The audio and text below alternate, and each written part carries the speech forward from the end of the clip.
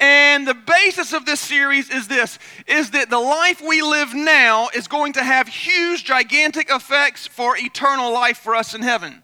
It is ignorant for us to think that we can just live however we want to and we're going to have treasures stored up for eternity in heaven. It's ignorant for us to think that everyone in this room is going to be at the same level in heaven. There are different levels. There are different areas to serve in. I'm writing a book on heaven. We've talked about all this for the past several weeks. There's a scripture in Matthew 16:27 that says, I'm coming soon. Jesus said, I'm going to bring my rewards with me to give each one according to what he has done. Now, before we get into part 4, I want to give you a little analogy to help you out with what we're talking about. How many of you in the past few weeks or at some point in your life, you have had the thought, I don't give a hoot about rewards, I don't care about no crowns, just get me to heaven. If I can just get to heaven, I'll be happy, forget everything else, just get me there. How many of you have ever had that thought in the past few weeks? Okay, how many of you are liars? Raise your hand. Can we be honest? Am I the only one that has ever had that thought, just get me to heaven, I don't give a crud about the rewards? Man, only 4 of y'all. Y'all should be wearing this collar, not me. I can't believe y'all. Well, I've had that thought. I've had the thought before, I don't care about rewards, I just get me to heaven. If I just get there, I'm happy, I'm blessed, and we're done. I want to give you an analogy how that is not very logical thinking, okay? Do you know that there are people in Africa, there's tribes in Africa, where there's no running water, where there's no electricity, there's disease, there's poverty, there's like flies flying around, there's children that are born with major handicaps due to the illnesses and going on there, and they literally have to find their food and find a way to survive, and there's no medical help. How many of you know there's still tribes like that in Africa? And if you went to one of those tribes and you showed them a 30-minute to an hour television premiere of America, and you said, hey, I'm going to get you a one-way ticket to America, but here's the catch.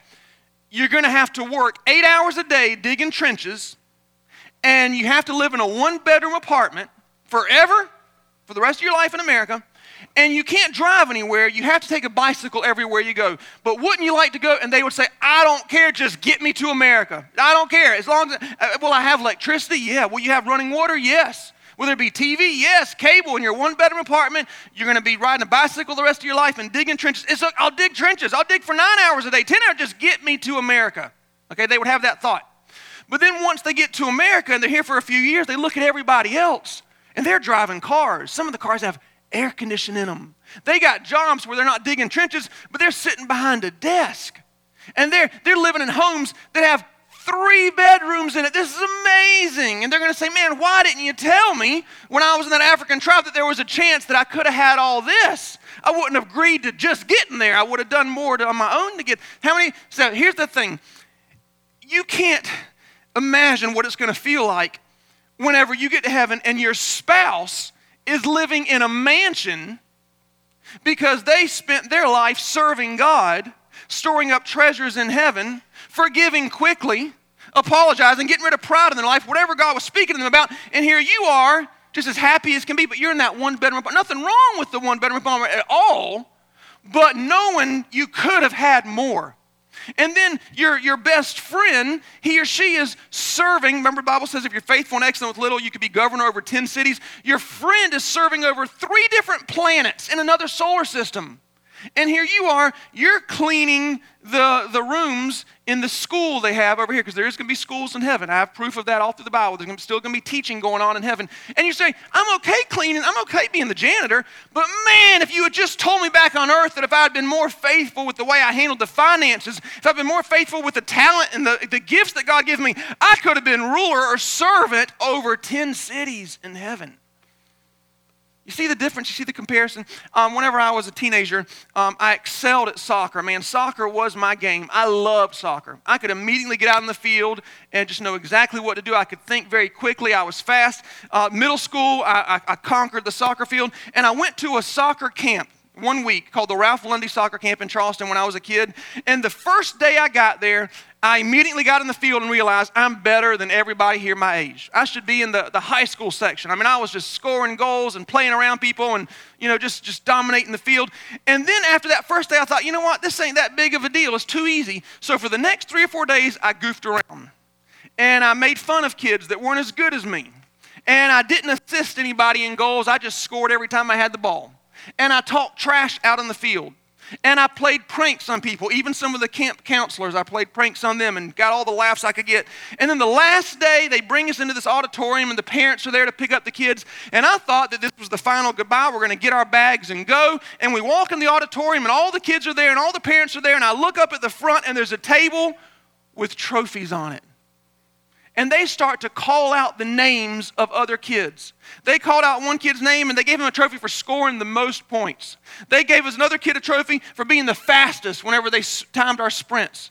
They gave another kid a trophy for having the best attitude. They gave another kid a trophy for having the most assists. Another kid got a trophy for being able to play all the different positions so well. All these trophies, and I thought if somebody had just told me there was going to be rewards, if somebody told me that they were going to be able to call out my name in front of everybody and give me a trophy, how I would not have wasted my time at camp. How I would have encouraged other kids more. How I would have helped them develop their gift. How I would have been more faithful. How I would have had a better attitude. How I would have been more excellent with my service if I had only known there were going to be awards. And one day when we're all in heaven, we're going to be standing there, and the Bible says that He is going to reward us openly in front of everybody in heaven. He's going to call your name and bring you to the front. And hopefully you will hear, "Well done, my good and faithful servant. Because you've been faithful with little, I'm going to trust you with much up here." Hopefully you'll have a crown put on your head. Hopefully you'll have eternal rewards saved up. And when you get a reward in heaven, it's not like if somebody gives you $100 on earth and you spend it and it's all done. God's rewards are eternal. They last for infinity. If someone had just told me there was going to be the chance for that, well, guess what? I'm telling you today. And you're going to have zero excuse when you face Jesus up in heaven. You can't say, "Man, I didn't know, but I was busy with work. I had problems in my relationships." God's going to say, "Listen, did you do what I was calling you to do? Did you fulfill your purpose? Did you honor me with your life? Did you listen to the word that was taught? Did you take note in your mind and your heart? Did you change when I spoke to you about changing? Did you repent when I spoke to you about repenting? Did you do what I asked you to do?" And here's a reward after reward after reward after reward. Today in part 4, I want to talk to you. First part 1 was be productive. Part 2 was be real. Part 3 was be purposeful. Part 4 is this: be obedient. I know it kind of sounds like a little hokey Christian sermon. Be obedient, be obedient. But listen, how many of us in this room know exactly what it is God's asking us to do? How many of us in here know exactly to the T? God doesn't need to throw a billboard in your face. You know it. He's been speaking to you about this one thing over and over and over again. Here's what we do. We hear it, and we say, "God, one day I'm going to get around to it." We try to justify procrastinating by saying, "God, I'm going to be obedient, just not today. One day I'm going to get real serious about my relationship with Jesus, but first let me go 1 week without giving in to that addiction, and then I'll get serious that next Sunday morning. One day I'm going to come up higher in the area of pride, or one day I'm going to forgive that person that did me wrong, but let me wait until the pastor preaches on it, because then I'll know it's you, God. One day I'm going to get my finances in order. One day I'm going to obey you in that area, but first let me go to the mall just 3 more times, and then I'll cut up those credit cards." One day. Here's the thing about one day may never come for you. How awful would it be to face Jesus tonight face to face, knowing He's been speaking to you about something year after year after year after year, and you've been putting it off, and He's going to say, "I was trying to set you up for some eternal rewards. I was trying to set you up for some blessings like you had no idea. Why didn't you obey?" You say, "Well, God, I did this. Whoa, I wasn't talking to you about all that. That's great. But I was speaking to you about this one thing here today." Do you know there's 1,000 things God could talk to each one of us about? I mean, 10,000 things for me. He could say, "Do that." But He's not like that. He's speaking to you about one thing. Psalms 145:19 says, "God will fulfill the desires of those who obey Him." If you are here today and you are unfulfilled in the area of your life, could it be that there's something God's been speaking to you about that you've been making excuses for? God's been talking to you about maybe joining church or fulfilling an area of your destiny or calling an old friend up, and you put it off and put it off and you put it off. Listen to this. Good intentions do not get rewarded. There are no rewards in heaven for having good intentions. There are no rewards in heaven for planning to obey God and hoping one day you're going to step into that role. In the Old Testament, the book of Haggai, God told the people to rebuild the temple. He did this because in the New Testament, he could dwell in our hearts because Jesus took away the sin of the world. In the Old Testament, God couldn't be around sin, so he dwelled in places. So he told them through the leader Cyrus, rebuild the temple so I can dwell among you.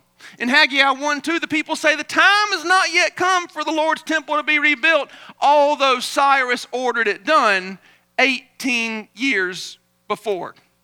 I bet you when God first spoke to them and they first started putting it off, I don't think they intended to put it off for 18 years.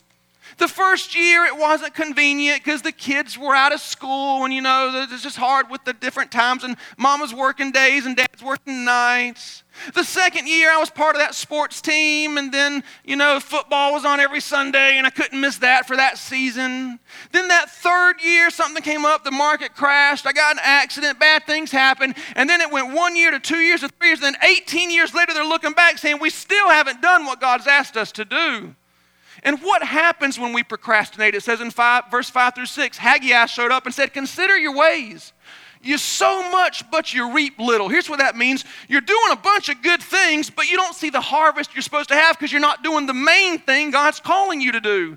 Yeah, you're going to church. You might be giving a little bit here and there. You're serving every now and then, but there's something specific that God's talking to you about, and it's like you're earning wages and you're putting them in a bag with holes in it, it says. Yeah, food, drink, clothes, but you don't have enough. You're doing things, but you're not getting all that God's called you to have in life. Whenever this takes place, we have to think of that whole Nike slogan and just do it. When God speaks to you, just do it. When he speaks to you about forgiving that old friend, when he speaks to you about stepping into that role, when he speaks to you about apologizing to somebody, just do it then and there. Ecclesiastes 11:4 says, if you'll wait till the wind and weather are just right, you'll never plant, and therefore you will never harvest. Here's what that's saying. That's saying there's never a perfect time to obey.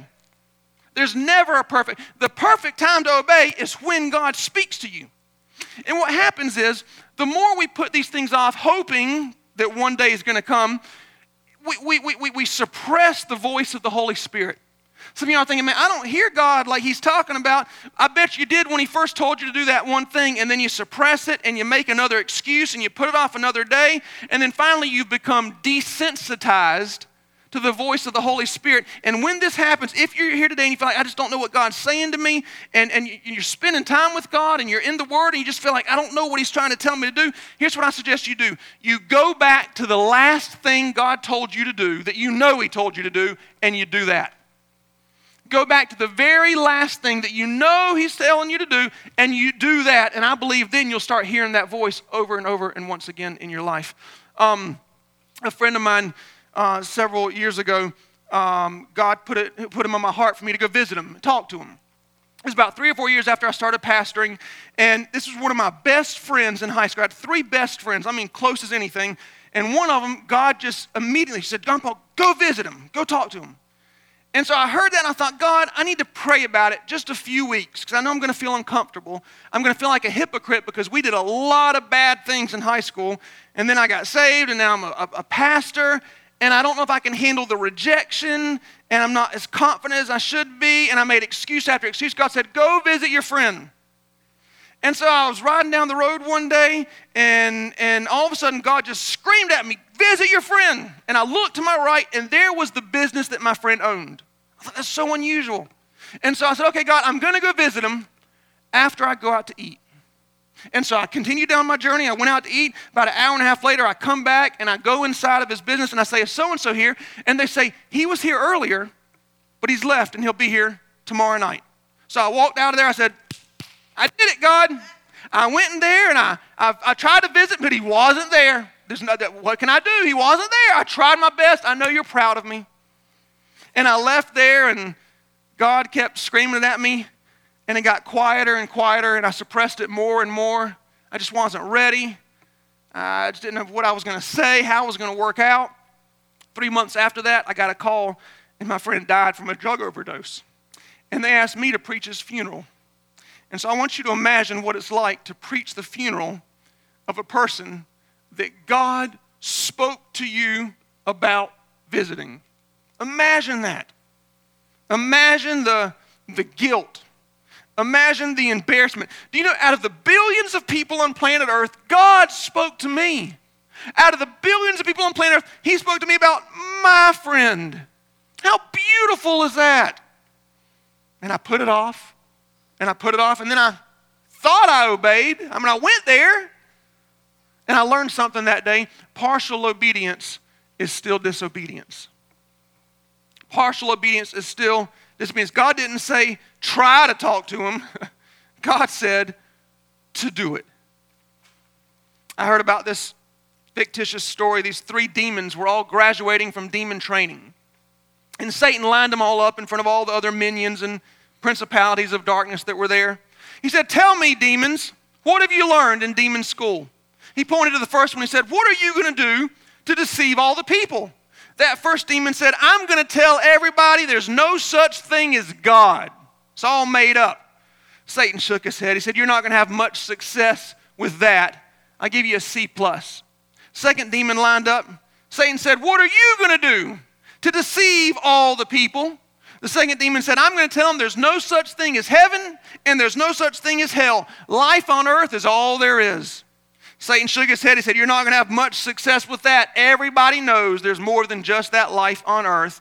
B-. The third demon comes walking up, and Satan was already very disgusted with what he had heard from the other 2 previous demons. So he asked this one, what are you going to do to deceive all the people? This third demon said, I'm going to tell them there is a God. I'm going to tell them there is a heaven and hell, but there's no hurry. They can wait and make the decision some other time. I don't mind them thinking that God's real. I don't mind them thinking that they have a chance to go to heaven, but I'm going to let them know they don't have to obey today. They can put it off to a more convenient time. Satan smiled and said, you, my friend, will deceive millions. James 1:25 says, God will bless you in everything that you do if you listen and obey and not just hear and forget. Here's one of the devil's greatest deceptive tricks. He's okay with you hearing from God, but his trick is to get you to put off obeying him to the point that you forget what it was God even asked you to do. I read a poem that says, procrastination is my weakness. It only brings me sorrow. I know I should give it up. In fact, I will tomorrow. I was actually going to preach this sermon a few months ago, but never got around to it. Anyway, so here's what we should do. We can't be the type of person that hears from God, starts something in our life, and then forgets all about it. Some of y'all, you have so many unfinished things in your life. Today will be a great day to finish those things and get them finished. Get them done. I mean, you got projects all around your house. You got rooms that are half painted in your home, and they've been half painted for so long that the paint's out of style now. You got to paint the whole thing a new color. Y'all got food in your pantry that expired when George Bush was president.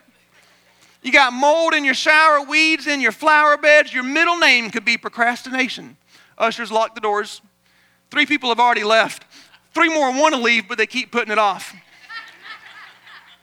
If some of y'all would simply even clean your car out today, you'd get 5 more miles to the gallon. Hadn't cleaned the car since the day you bought it. And you know who you are because you're going to be the first ones to leave church today, hoping that nobody sees how dirty the inside of your car is. Because I know you're a procrastinator. Procrastinators never have fulfilled lives. Out of all the scriptures I could quote right now, I think about a saying by that redneck comedian, Larry the Cable Guy, get her done. That's biblical. Let me tell you, when God speaks to you, get her done. When he tells you to call up an old friend, get her done. When he puts an idea, creativity in your heart, get her done. When God tells you to come down to the altar, get her done. When he tells you to worship him freely, get her done. When he tells you to serve, give, join a church, get her done. When he tells you to call up somebody and apologize for something you did 20 years ago, when God puts it on your heart, get her done, get her done, get her done. God's not trying to hurt us. He's not trying to cause us pain. He's not trying to take away from us. He's trying to set us up for eternal, everybody say eternal. Eternal rewards, man. It's not just about this life. Delayed obedience is still disobedience. Partial obedience is disobedience. Delayed obedience is still disobedience. There's no rewards for delayed obedience. The Bible says in Hebrews 11:1, now faith is. When God speaks to you, it is about the now.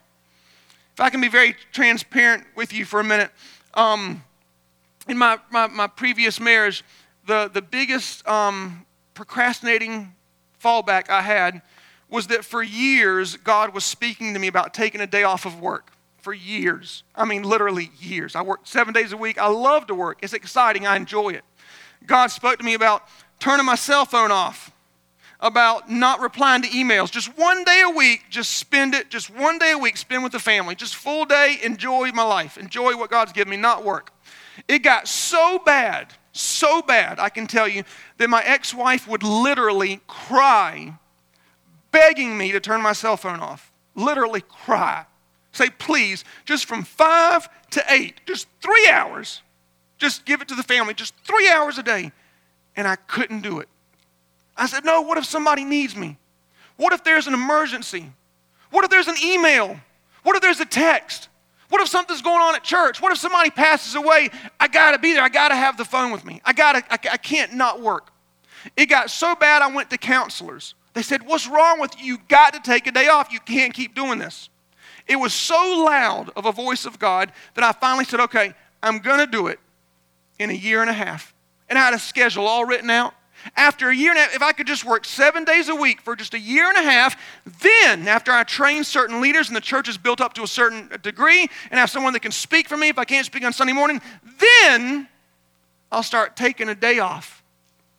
I'll start spending time with the family like I know. I even turn my phone off. I just need a year and a half. The problem with delayed obedience is it's still disobedience. And again, God's not trying to hurt you. He's not trying to bring sorrow into your life. He's trying, no matter what it feels like, no matter how difficult it is, He's trying to get you to a place of blessing and prosperity. Isaiah 1:19, if you're willing and obedient, the good things of the land will be yours. The good things of the land are supposed to be ours. I had half this scripture down pat. I was willing. I wanted to obey. I wanted to do the right thing. It was a big desire in my heart. I really seriously and very, very purely tell you I wanted to take a day off each week. I really did. Just not enough to obey God. Not enough to get her done. In Genesis chapter 19, Sodom was being destroyed, and God was trying to get Lot and his family to safety. And in Genesis 19:15, it says, the angels pushed Lot and told him to get going and urged him to hurry. But at first, Lot just stood there, dragging his feet. But the Lord wanted to save him. I'm sure he's thinking, God, why are you pushing us? I mean, this is our home. We've been here all this time. We're comfortable in this place. It's convenient for us. Why are you trying to push us? And the angel was saying, Lot, go. The Lord's trying to save you. He's trying to save you. Don't you get it? He's not trying to hurt you. Lot, come on. Stop dragging your feet. The longer we wait to obey God, the more difficult it's going to be in our life. Having 5 kids, there's always something that's spilled on the carpet, and I have carpet cleaner, stain remover all over my house. And there's a suggestion on almost every bottle. And the suggestion is this: for best results, apply as quick as possible. For best results. God, I feel like you're telling me I need to start working on breaking this addiction off my life. Let me pray about it for just 5 or 6 more weeks and see if that's you. God, I feel like you're telling me to give more and to find people that are in need and to step into an area of ministry. I just need 6 or 7 months, just time at the altar to see if that's really you. God, I feel like you're telling me I need to let go of this bitterness and resentment toward this person, but I think that I just need to talk to them about it first. Then I'll obey. Hebrews 3:15 says, today if you hear the voice of God, do not turn a deaf ear. There's no perfect time to obey. Today's the day. Last story and we're done. There was a famous businessman, an executive. He was 42 years old and he was being interviewed by Newsweek magazine. This was years ago. He was on the cover. He was described as the whiz kid of Wall Street. This 42-year-old executive was brilliant. I mean, his mind was amazing. He started businesses, corporations. They went all over the world. And this reporter was interviewing him, and before the reporter met him face to face, the reporter did some background checks, some work. He went to his hometown, it's a little small country hometown, interviewed the different people there, the business owners and so forth. And he found out there was a guy that lived in that same hometown who was a bum. He was an alcoholic. He lived in the city park, just begging for money. And so he interviewed the executive, and they talked. And then after the interview was over, he said, "Hey, I found out something about your hometown you might not have known. There was this guy that lived there that was a bum. He was an alcoholic, lived in the city park. He had your exact same name. He's your same age, same race. Can you believe that? What a coincidence that is." The executive looked at the reporter and said, "That wasn't a different man. That was me." Man, that reporter's eyes got so big. He looked at this camera guy and said, "Start rolling, turn it on, turn it on." The executive said, "I would spend my nights sleeping under the stars. I would cover up with newspaper just to stay warm. I'd beg for money just so I could get the next drink in me." And he said, "As I lay there under the stars each night, I knew deep in my heart that one day I was going to be healthy. I knew that one day I was going to start a business. I knew that one day I was going to be rich and successful." And then he looked at the reporter and he said, "And I discovered that instead of waiting until one day, I would start today. And now, here I am." I wonder how many people have the mindset, one day I'm going to get serious with God.